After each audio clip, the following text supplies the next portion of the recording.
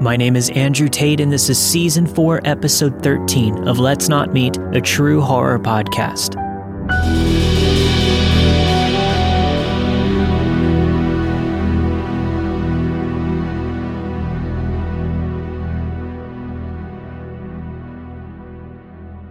It was a few years back.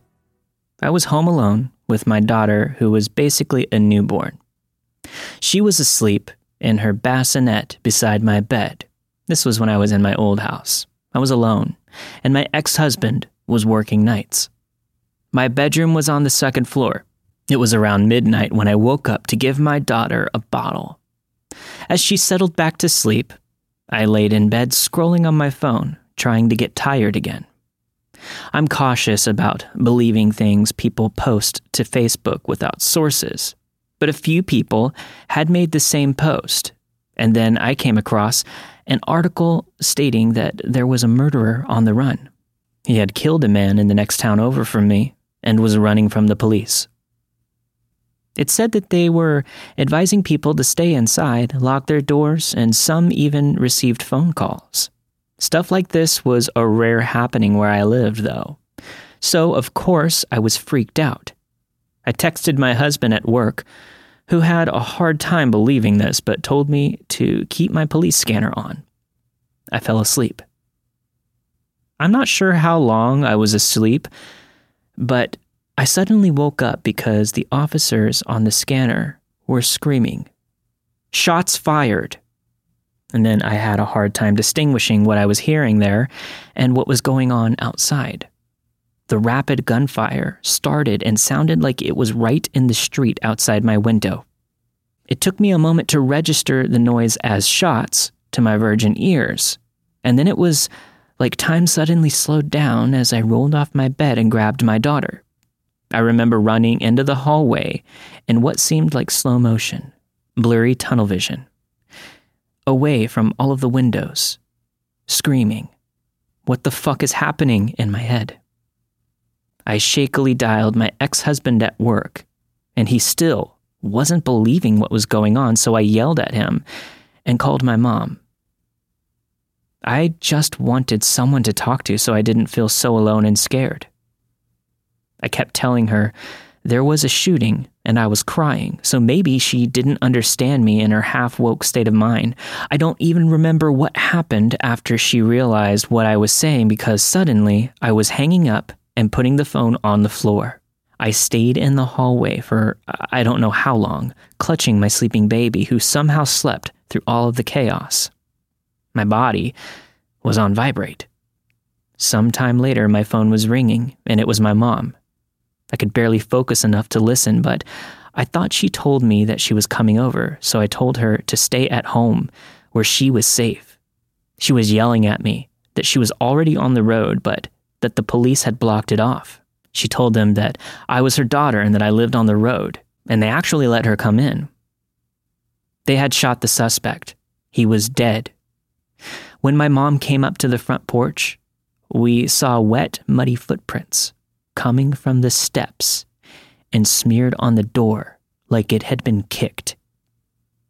I'm wondering if that is maybe what woke me up in the first place. By the time my mom got to my house and came inside, it was 5 a.m. It was winter, so it was still pitch black, dark outside. We sat quietly in the bright kitchen, tiredly sipping coffee and passing my daughter back and forth. My ex-husband arrived shortly after and believed everything once he saw all the cops and the road blocked off. Long story short, this man had killed someone in the next town over from me, about 3 to 5 minutes away, ran to my town, through my backyard, to the road through the trees, and killed another person in the house and back of me. That's when the cops showed up, and he began to shoot at them. So they shot at him, all the gunfire that I heard. He lay dead in a measly patch of woods in the back of my house. I had goosebumps thinking about all of this murder taking place around me as I lay in bed. When my mom left and my ex-husband put our daughter back to bed, I stepped outside on the back porch to smoke a cigarette. 8 months smoke-free, by the way. I stood there smoking and watching all of the lights, a stark contrast against the very early gray morning. It was cold. That afternoon, I ended up having to block multiple news reporters for harassing me to tell my story. I told them that I had no problem telling them the story in more detail, but I didn't want to be on television. I had not slept, and my daughter was with me. They said they wanted her on camera as well. After denying them, they kept asking if they could come to my work to do my interview, so I ended up blocking them and moving on with my life.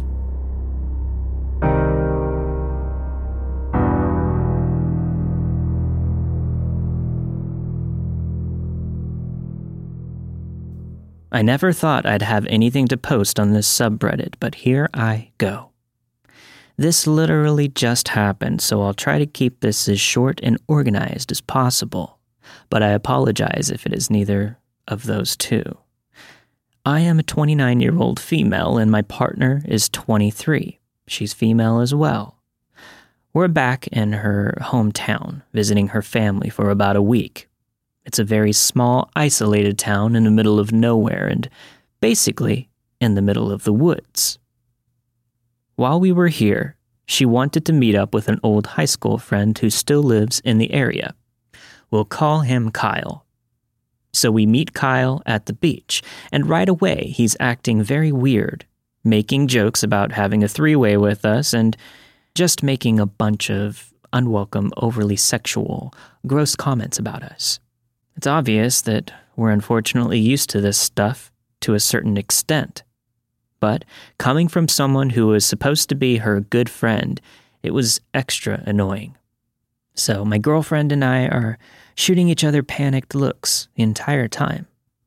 Once he's out of earshot for a second, she says that she's sorry, that he's never been like this before and we can make an excuse to leave.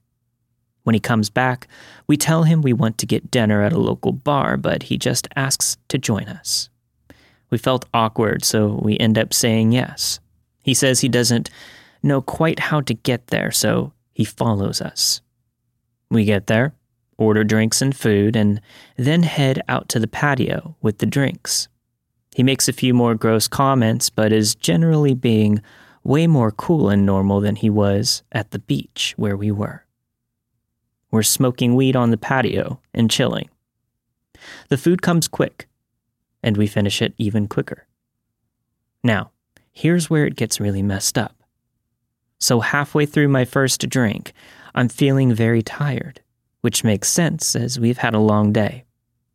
I give my girlfriend the signal that I want to go. She makes an excuse that we need to go, and he keeps trying to get us to come to his house. I've got good weed and dabs there. You can meet my cats, blah, blah, blah. He's being really pushy. We keep saying no and making excuses. We need to check on her grandpa, etc. So we finally get in the car and say goodnight. We've parked next to each other, and we walk up and into the cars together while saying our goodbyes. When we get into the car, my girlfriend informs me that she wants to stay at the bar, but fake it, like we're leaving because she doesn't want to chill with him anymore, which is understandable.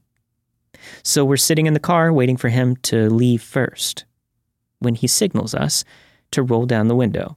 We do, and he says his GPS is being funny, and can we lead him to the main road? To be fair, we are in the middle of nowhere, so it didn't seem too outlandish. So obviously, staying behind at the bar was out. So in the car, we're talking about how pushy he was being, and she admitted she feels weird driving back to her grandpa's house. So we should drive into town until we lose him. He's behind us for a long time, even after he should have gotten off on his exit. We think it's weird, but we aren't sure what to do. So finally, we get on a 2-lane road, and he pulls up next to us, and he's waving his phone, which is clearly my girlfriend's phone, in the window. We pull over. He gives her phone back, chats for a few seconds, then leaves in a hurry. Here's the part that makes my skin crawl. We know she had her phone. She put it in her fanny pack, which was on the table, along with my phone and her weed, a few minutes before we left the bar as we were preparing to leave. She didn't take it back out. There is literally no way she could have left it at the bar. More importantly, he got in his car and left the bar at the same time as us, meaning that he had to have already had the phone when we were leaving. It's not like we left the bar first and he saw it left on the table or something. He literally had to have been walking to the cars with us and calmly saying goodnight with the phone already in his possession. Now, the kicker, apparently unbeknownst to me, my girlfriend had tasted a very weird bitter taste in her straw at the bar and was already suspicious, especially with how he'd been acting. This is why she wanted to stay back at the bar to get away from him and stay in public where she felt it was safer. So, when he walked up to the car to return her cell phone, she casually, but very deliberately, flashed the knife that she kept for protection in her jacket. I didn't know at the time that she had done this, so that's why he left so quickly. Obviously, I was annoyed with her for not telling me her suspicions sooner, but she didn't want me to panic. I'm really shaken up.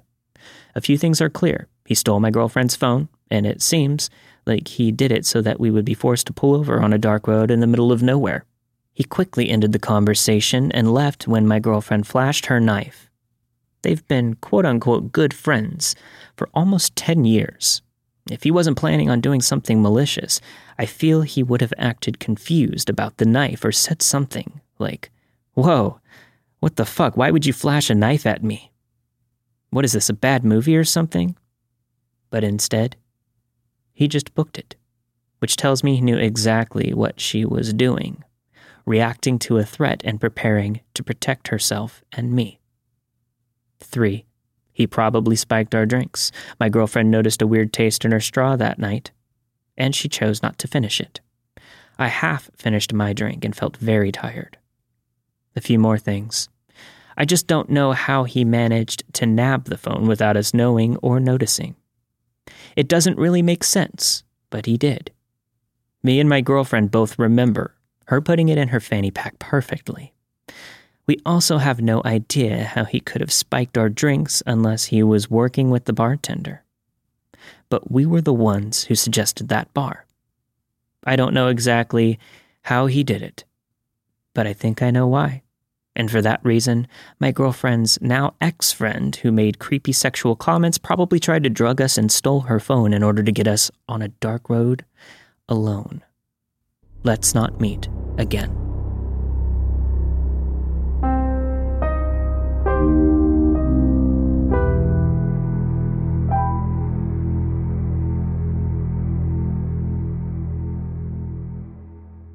I was on a hitchhiking adventure from Canada to Guatemala, which started in September of 2019. This post is taken from the notes in my journal, which I wrote as soon as I could after this insane experience. If you've ever hitchhiked before, you know how amazing it is and how many cool people you can meet. Out of thousands of rides across 40 countries, I've only had 2 bad or dangerous encounters thumbing it. This was my second one. I was taking a break from traveling to find a weed trimming job in California's Nevada City, a beautiful little town with a very interesting crowd. But I got stuck a few towns over for not getting a ride all day. I ended up sleeping a night at the Love's gas station, which I had done plenty of times before. I've slept at worse places. At least Love's has a bathroom. In the morning, I was a little more desperate to accept rides because no one was stopping, and it had already been a whole day. I just wanted to get out of there. A pickup truck is speeding past me and slams on the brakes. Then they slowly back up. Inside is a man and a woman in their late 50s. He has a husky voice.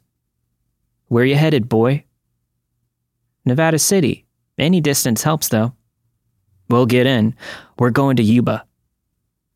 They seemed normal enough, even without most of their teeth and hair, so I jumped in. It all happened in rapid succession. I toss my bag in the back and jump in. I shut the door.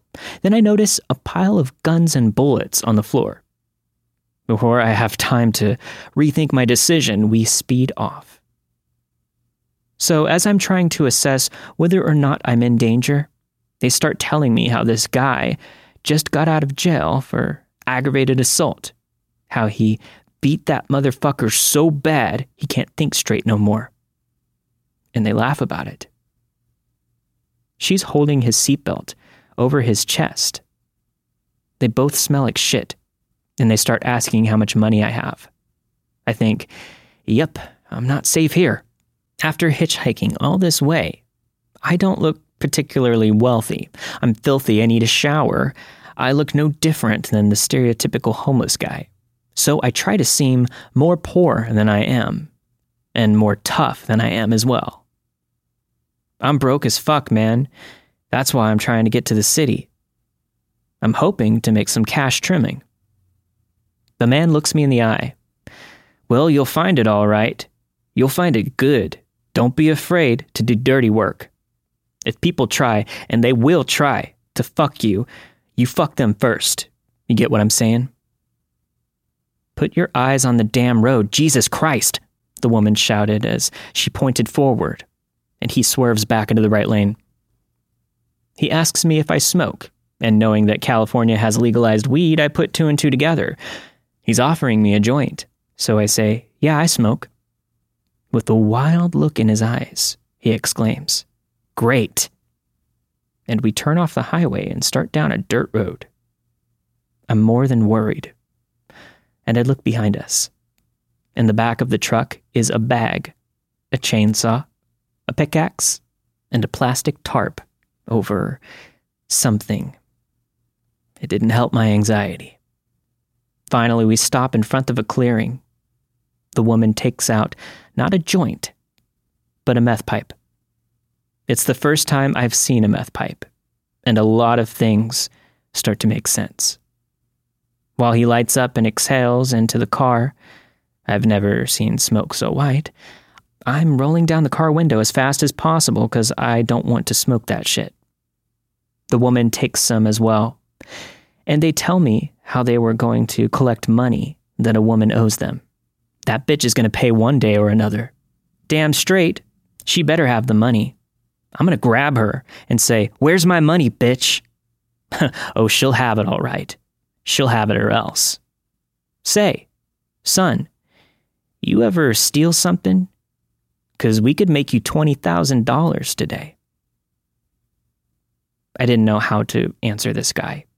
And he repeats, $20,000 today. Here, smoke some of this. He hands me the pipe. Nothing like meth, ain't that right? I gently reject it and say meth's not really my thing, which he surprisingly takes well and smokes more before putting it away and driving off back towards the highway. His driving is terrible, swerving, speeding, hitting the brakes abruptly. He starts trying to convince me to help them steal marijuana plants. You'll hold my gun, and I'll drill the hole. And I'll keep a lookout. Yeah, baby girl will keep a look. Now you gotta be careful if you hear the dogs, because them sons of bitches are nasty. Nasty. See this bite? He reveals what looks like a terrible scar on his arm.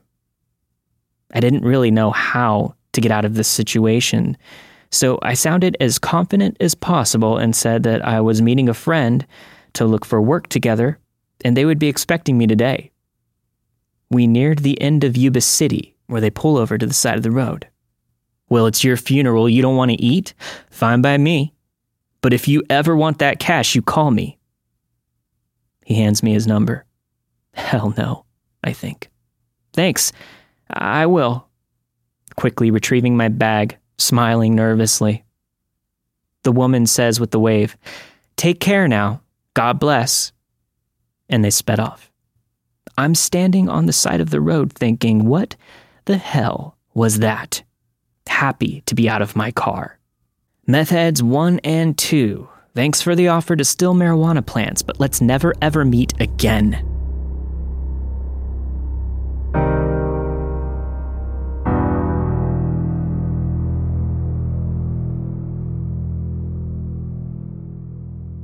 One night, I got a knock at my door. I lived in a small studio apartment by myself at the time and barely knew anyone in the entire apartment complex, including my only neighbor. I lived next to a corner unit and had a hallway on the other side, so his unit was the only one sharing a wall with mine. I opened the door, and it was my landlord, who promptly asked if I had been hearing any loud noises next door. It was a noise complaint. No, I barely hear them at all. I stepped out into the hallway and saw him for the first time. A short, stocky guy with a few prominent warts, wearing a hoodie. The apartment building was mostly low-rent housing, and I had no reason to distrust the guy after living next to him and barely hearing a peep for a year plus. So I vouched for him, because I don't like seeing landlords use complaints as an excuse to kick people out. But, big mistake. I go back inside after telling the guy to knock on my door again if it ever happens so that I can help out. I go back to what I was doing. Another knock at my door. This time, it's the neighbor. He says, "I'm just feeling rattled. Could I ask you to come over? I can make tea." I politely declined, saying that I was in the middle of something. 30 minutes later, another knock. "I've got some games, if you want to play those. We could smoke and hang out. Please, I just need someone," he pleaded. Again, I said no. And yet, another knock. He finally wore down my patience.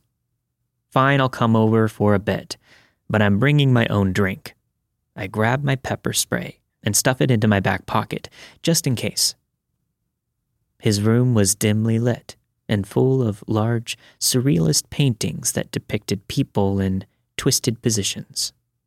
He had a lot of keepsakes, everything from dolls to woodcut idols nailed up on the walls. He clearly didn't get a lot of visitors. He starts brewing some tea and asks if I want some. I politely decline. Then, out of the corner of my eye, I notice a hammer sitting directly next to the tea kettle. I eye that thing like a hawk, making sure his hand never strayed from the kettle. I'm a shut-in kind of girl, so I'm not exactly strong or anything, and he could have easily overpowered me. I try to put it out of my mind, but the atmosphere keeps sending me into fight or flight. Something about this guy was wrong, and my brain was telling me to leave. But for some reason, I stayed. He and I started talking about art, and he seemed oddly fixated on the concepts of masculine as dominant and feminine as the artistic self. I'm an illustrator, and I'm not super familiar with high art, so I tried to make normal conversation about his paintings and his job, but it kept steering back to his fascination with gender dimorphism. Then he says, "Want to see something I'm working on?" A chill runs up my spine, and for some reason I say, "Sure." He then boots up his desktop and shows me what he calls a machine. It's a video, shot in and around the city. It contained the occasional shots of random subway walls and buildings, old machinery. And then it starts showing random people from off the street.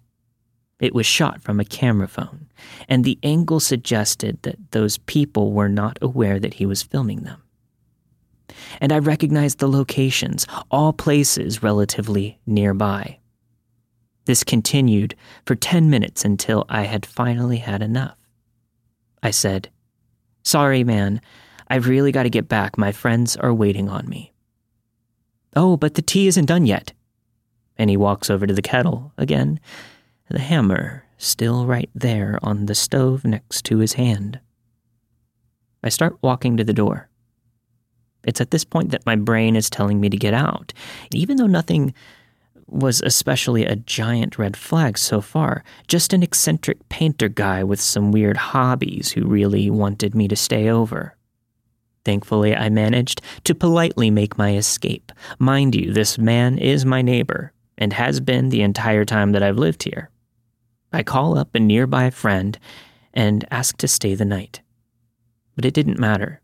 This is where I lived. He knew exactly where I lived, and that I lived alone. The next morning, I returned to my place. I felt awful. I had barely slept the night prior, so I decided to take a shower. And that's when I saw it, a small hole in the tile wall, just big enough to see through. This bathroom shared the same wall with his. How long had that been there? I looked through it, and clear as day, I could see back into that dingy apartment. I promptly covered it. I never heard from him again, no knocks or anything. 2 months later, I just decided to move. The landlord's brother, who was filling in for him for a week while I was moving out, asked me why I was moving, and I mentioned that I had a bad experience with someone in the building. I didn't want to rat him out or anything, but the brother already knew who he was. Oh, him? Don't worry about him, he's harmless. How did the landlord's brother, who barely even operated in this building before, know about the neighbor? Had someone else had similar experiences with him? Was this common enough that even he was aware? I couldn't stop thinking about the hole in the shower, the hammer, the dolls nailed up to the wall, his machine. And why was this guy so sure about him being harmless? I want to believe that he was just some eccentric artist with strange fascinations, but that old gnawing feeling just won't go away. Either way, let's not meet again.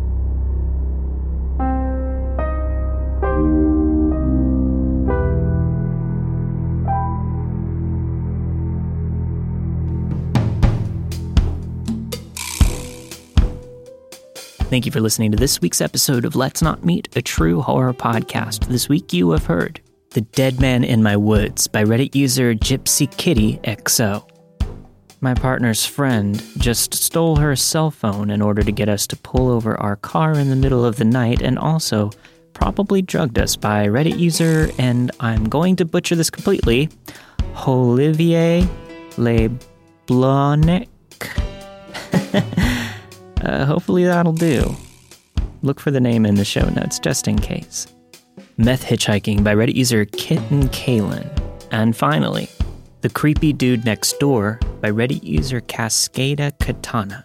All of the stories you've heard this week were narrated and produced with the permission of their respective authors. Let's Not Meet, a true horror podcast is not associated with Reddit or any other message boards online. Remember, if you want to hear your story on the show, email me at letsnotmeetstories@gmail.com. And as always, if you want bonus material and to support the show, go to patreon.com/Let's Not Meet podcast. I apologize for any kind of droning noise that you may have heard in the background during this episode. It seems that lately, whenever I try to record, my downstairs neighbor turns on what my brain can only visualize as some kind of giant machine that makes these David Lynch-like droning noises. I can't figure out quite what it is. I know it's not the air conditioner, because that has a very specific sound in a different room of the house. I need to figure out what it is. I'll keep you all updated, and I'll do my very best to record around the noise in the future. Also, thank you for all of the positive feedback on my story that I told last week. However, there have been a lot of questions and inquiries about it. I do not want to talk about it, and I'm not going to respond to any comments or questions about that story. I just don't want to talk about it anymore. I was happy to share it with you all, but it's not something I care to elaborate on anymore. But I appreciate all of the feedback, and I appreciate all of my listeners. I'll see you all next week for a brand new episode of Let's Not Meet.